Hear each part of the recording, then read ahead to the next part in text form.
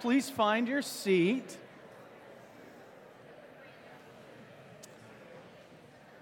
Find your seat, take a seat.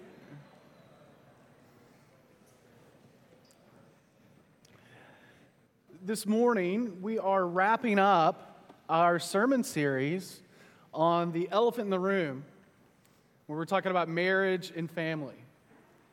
We've looked at things that really are kind of the elephants in the room, things that affect our families greatly, and things that we don't often talk about. And this morning, we're wrapping it up by talking about what we consider a massive elephant in the room, and that is the words that we use in our families. And we're going to be looking at James chapter 3 toward this end. I think there may be an assumption that because we're in church or because we're Christians, then all of our words are blessed and sanctified. Scripture doesn't say that that's the case.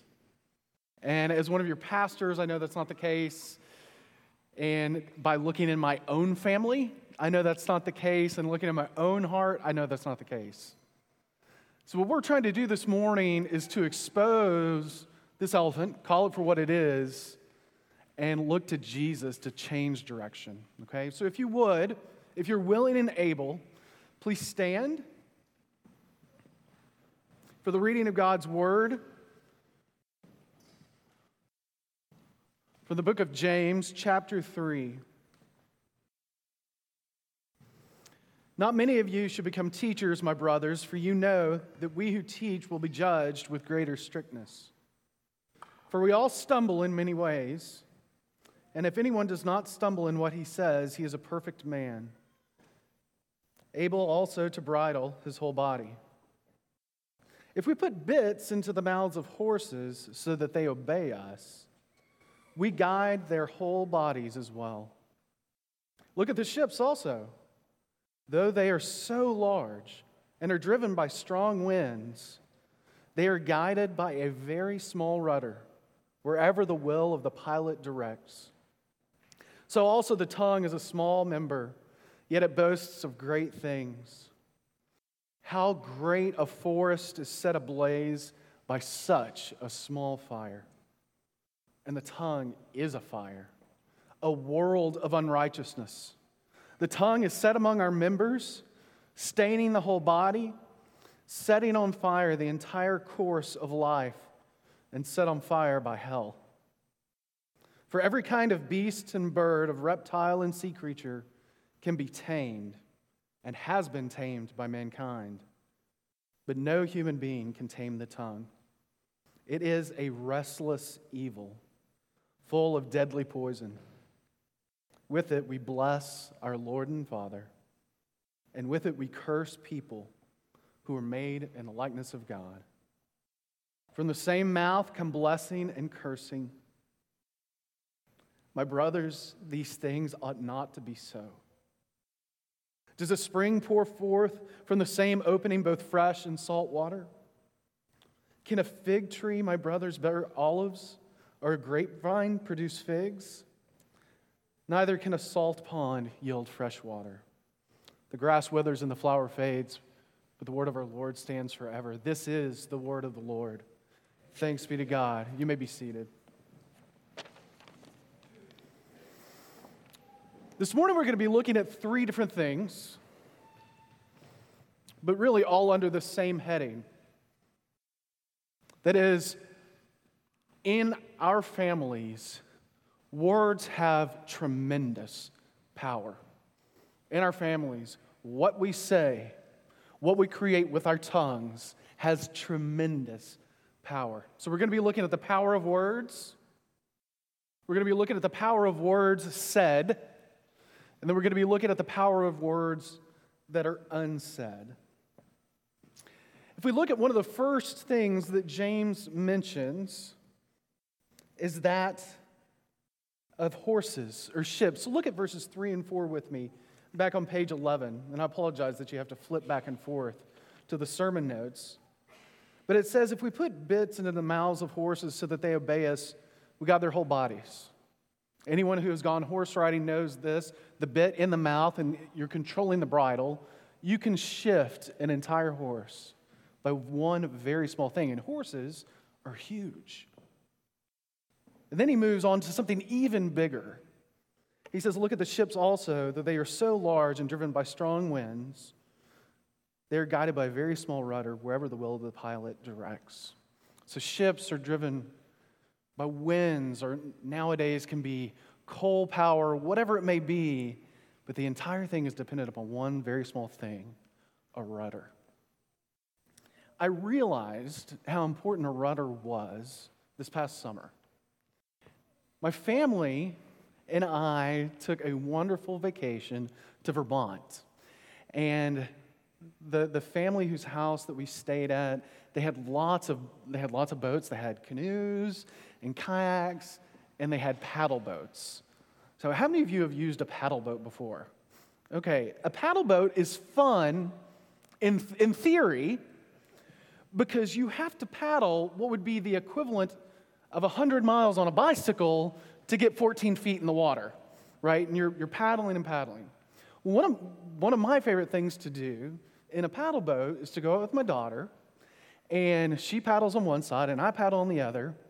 And in a paddle boat you have the tiller, which is right here, which is connected to the rudder, which controls where it goes. And so Lucy on one side and me on the other, and we're both fishing. So we're paddling and we're fishing, paddling and fishing, and we get a little too close to a big clump of trees, and there's spider webs in the trees, and we don't want to get in it, and I'm trying to turn hard on the tiller to get the rudder to move, and I'm yelling, of course I'm yelling, paddle, Lucy, paddle, paddle, and all of a sudden I hear a snap, and the tiller gets detached from the rudder. And so at that point, we're rudderless, right? We've got lots of power because our legs are very powerful. And so I say, Lucy, paddle backwards, paddle backwards. So we're paddling backwards. I say, okay, now how are we going to get back home? Because home is several hundred yards across the lake. And the lake is deep. This is a Vermont lake. It's like, in this area, it's about 90 feet deep, which is really kind of scary if you think about it. And we're thinking, how are we going to do this? So, okay, well, let's just try it and see what happens. Lucy, let's paddle forward. So we paddle forward, and you know what we do? We go in a big circle. Well, Lucy, let's paddle backwards. We go in a big circle. So how are we going to fix this? We can either get out and swim with our life jackets and tow it, and we come up with a brilliant idea of Lucy needs to control the rudder. Because we realize that the rudder is the most important thing here. So Lucy reaches over and sticks her head right near the water. I hope you can see me here. And she is controlling the rudder with her hand. And I start paddling. I say, Lucy, hard right. And we didn't get our rights and lefts correct the first time. So I say hard right and I get a hard left. But after a bit of agony and frustration and no fish caught during that time, by the way, we finally made it home. The rudder was broken. We were in a paddle boat. And how much energy and frustration came about simply because the rudder was off. James says that our tongues are like a rudder. They're like a rudder. They guide something huge. But if our words were merely like a rudder or like the bit in a horse's mouth, that would be something different. If you look at a rudder or a bit, those are very mundane, simple things, aren't they? And our words, most of the time, are very mundane, simple things. You know what we use words for? We use words to order drive-through. We use words to talk about how to solve a math equation. We use words to say hello and goodbye. Our words can be very simple. But if you put words in their particular context, they can be extremely powerful. In our marriages and in our families, in our parenting, they can be extremely powerful. And they can be powerful to do good or to do harm. You know, if you have a horse that you're riding and you pull on the bridle and it gets off path, how do you get back on path? Well, you just simply use the bridle to get back on path. If you're in a ship and you veer off course because your rudder tells you to veer off course, assuming you don't hit something, how do you get back? Well, you change the rudder and you get back. Wouldn't it be wonderful if words were that simple? That you could just say something and immediately get back and take it back. If the tongue were only like that, it wouldn't be so bad, would it? Then our words could be more checked. A lot of times we say things as if our tongues are merely rudders or bridles, right? Oh, spouse, if you weren't so lazy, oh, wait, you're not lazy. See, I just corrected the rudder there. Or, oh, child, if you weren't so dumb. Oh, you're not dumb. See, I corrected. I'm doing what James says here. This is why James doesn't leave the analogy merely with a bit and a bridle and with a rudder. Because some things can't be unsaid. You and I know that. There's not a person here that doesn't realize that. I mean, if you're over 15, you can think back to your childhood and you hear different voices, right? You hear voices of encouragement, of praise, or you hear voices of just venom, of anger and disappointment. And even as adults, whether it's 10 years later or 50 years later, you still hear that.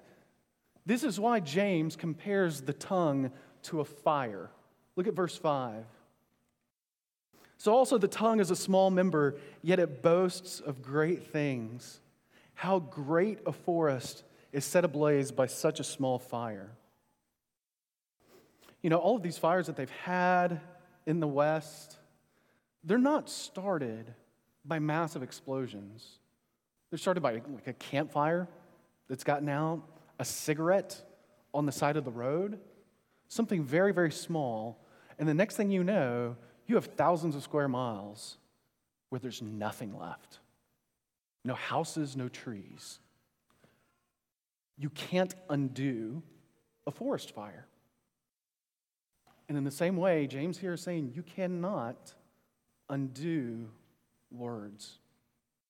When they're spoken, they're spoken. So when we look at the power of words said, the power of words actually spoken, the first thing that we need to acknowledge is that we have a God who speaks. It's not just us who are speaking, it's God who speaks. With his very word, if you remember from Genesis 1, God said, "Let there be light." And what happened? There was light. Let there be bears. Let there be trees. Let there be all of this. He just simply spoke it, and something good and wonderful happened. So, and then we see in the New Testament, Jesus himself in John 1, he's called the very word of God, the Logos, the spokenness of God. Wouldn't it stand to reason that if you and I are created in God's image, that our words might carry power? Not power to just heal diseases on the spot. That's not what I'm saying. But what I am saying is our words carry power to drastically change other people's lives and their futures. They do. We can dramatically alter someone's future simply with our words. How many of you have heard the phrase or the saying, "Sticks and stones may break my bones, but words will never hurt me"? How many of you grew up hearing that? Isn't that the worst lie? I would take a broken arm over some of the things that have been spoken to me in my life. The problem, when we think about in context of our families now, the problem is a lot of times we think we're more in control than what we are with our words. Look at verse 7 and 8. He says, every kind of beast and bird, of reptile and sea creature can be tamed and has been tamed, but no human being can tame the tongue. It is a restless evil, full of deadly poison. You see the image there? It's like all of this stuff, we've tamed it. Lions. I'd be scared of a lion face to face. Tamed. Bears. Tamed. Guinea pigs. They don't need much taming, but they're tamed. You know, all of these different things, tamed. Your tongue, untamable. Untamable. And look at how it's described. He says the tongue is a restless evil. This gives us the image of as like you have these words that are just waiting to come out. They're just restless. They can't find solace in not being heard, that they need to be heard. So our tongues are called a restless evil, full of deadly poison. The first question I'm going to propose to you this morning is, do you believe this to be true? Do you believe this to be true not of others, but of yourselves? Because if you don't actually believe this to be true of yourself, then really you can stop reading James right here. But James says that this is universal. It is absolutely universal. And what it doesn't mean is that this full of deadly poison is that everything you utter all the time is the worst thing ever. But it's just a restless evil. It's waiting to come out, this poison. And then he brings it home and strikes at the core of us in verses 9 and 10. He says, with the tongue, we bless our Lord and Father, and with it, we curse people who are made in the likeness of God. From the same mouth come blessing and cursing. My brothers, these things ought not to be so. You know, this is James using the phrase, do you kiss your mama with that mouth? I remember, as some of you do, getting my mouth washed out with soap. There were some soaps that were better than others. For those of you who are young, who are yet to get your mouth washed out with soap, always opt for hard bar soap. Don't go for the liquid. It stays around for days. Okay? That's my advice to you this morning. This is one of the strangest things. That we come in here, we praise God. You, in your own private time, you praise God. And then almost the split second later, you use the same instrument to curse someone. And we all find ourselves in this. At the end of verse 10, he's saying, brothers, this ought not to be so. It just shouldn't be this way. Because here's what's behind it. It's not just about the tongue, about what we say, but look at the heart behind it. When you are praising your Father, is it from the heart? Yeah, and it's coming out the mouth. When you're cursing others, is it from the heart? A lot of times. And it just comes out the mouth. And this doesn't have to be, hear me out, this doesn't have to be you berating your spouse. This can be you cursing the person who doesn't know how to take turns at the four-way stops in Owasso. This can be very simple, very small like that. But that's the way that the tongue works. It's this restless evil, as he says. So our words have the power to curse, and they have the power to bless. Let's look at this. Our words have the power to curse. What does this look like in marriage? What does words having the power to curse look like in marriage? Name-calling, condescension, criticism, degradation, blame, accusations. We can't pretend as a body on all sorts of things, right? We can't pretend that people in this body haven't been sexually abused. We can't pretend that everyone had wonderful childhoods or had a great dad or a great mom. We can't pretend a lot of things, and we can't pretend that all of our language at home is as it should be. What do some of these things look like? You don't get it, sweetie, because you're just too dumb. Are you screwed up again? Can't you get anything right? We are so busy. Why can't you earn more money like so-and-so? Look at yourself. Who else would want you but me? I have to yell because you're so unreasonable and thick-headed. I react this way because of the way you act. You've gotten ugly since we've gotten married. We could go on and on. It's important for us to verbalize what this sounds like, though. It is. Verbal abuse is when a person forcefully criticizes, insults, or denounces someone else. And emotional abuse is when those things have a traumatic impact on the person. These things happen everywhere, and they happen in churches because we are sinners. I am, Pastor Blake is, you all are. Right? In marriage, our words have the power to curse. And it only takes one, doesn't it? One little thing.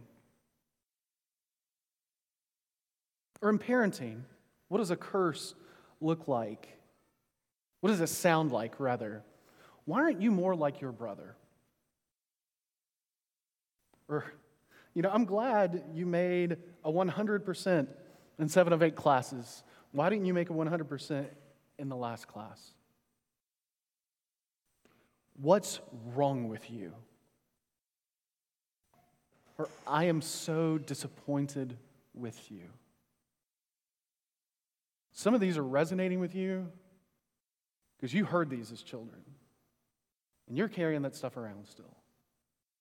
Words have power to curse, but they also have power to bless. In a marriage, which I'm really looking forward to our marriage conference this coming weekend, what do they look like in a marriage? Just simply like, you are such a good husband. You are such a good wife. I am so thankful for you.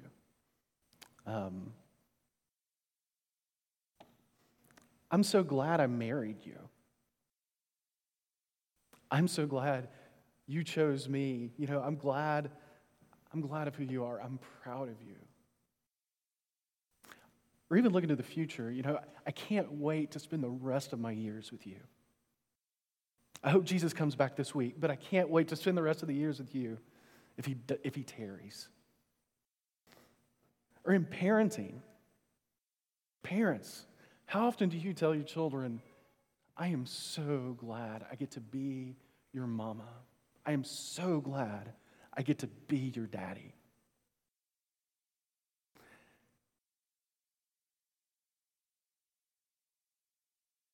There's so much in our words that can greatly affect someone for the rest of their lives.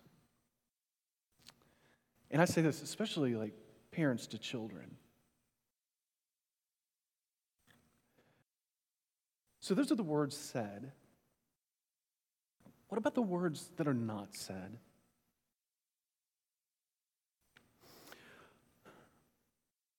Well, sometimes I'm sorry.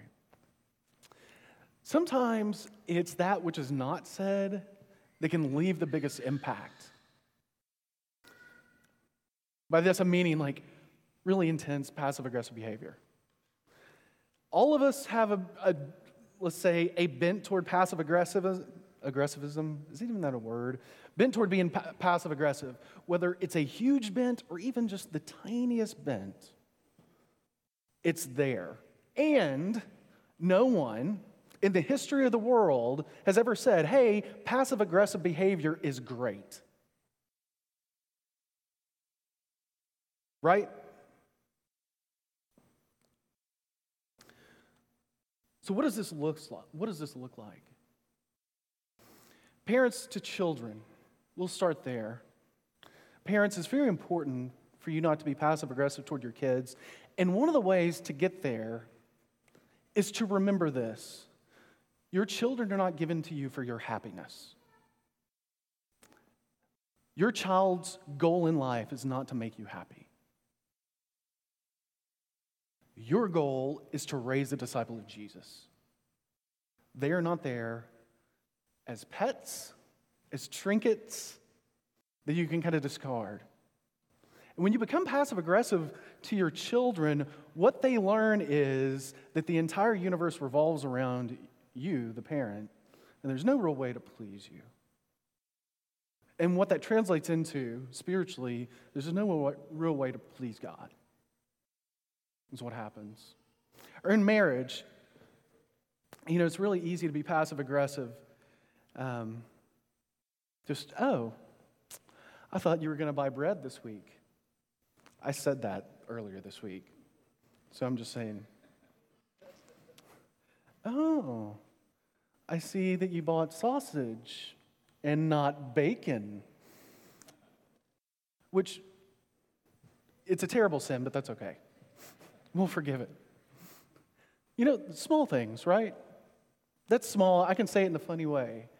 You add up, let's say 2 of those a day. For 10 years, you got a lot of that. And then you got a lot of baggage. Jesus said, let your yes be yes and your no be no. It's very important for us to be truthful and honest with each other. And to try to manipulate other people, whether they be your spouse, your children, whatever it may be. The power of words unsaid, behind it is that you want to control someone else. And you're going to manipulate them or shame them or turn them in such a way to get what you want. And to be quite frank, I believe it's kind of a cowardly way because you don't want to actually come out and say something and come out and make a stand. It's the behind-the-scenes, manipulative way. Brothers and sisters, I believe that James is urging us, even though he's talking about words, these are words that are unsaid. How we use passive-aggressive behavior to manipulate our spouse into having sex or not having sex, into having our kids obey and clean their rooms or not. This sort of stuff is absolutely pervasive. And what I wanted to open up as a dialogue this morning is that these things have absolute lasting effects in our families. They absolutely do. And I want to point you this morning to this. How does God speak to us? How does he speak to us? In God's economy, there are 2 types of people. There is the one who is not covered in Jesus' blood, and then there is the one who is covered in Jesus' blood. There is the non-Christian, and then there's the Christian. And if you're not a Christian, the Bible says that you are enemies of God. But if you're a Christian, what does it say? It says that you are a beloved child of the Father. It says that you are covered in Jesus. It says that you are righteous in his sight. Blake said it in his prayer earlier. We're going to see it in the benediction. He exults over you. He sings over you. All of his words to you, Christian, are good.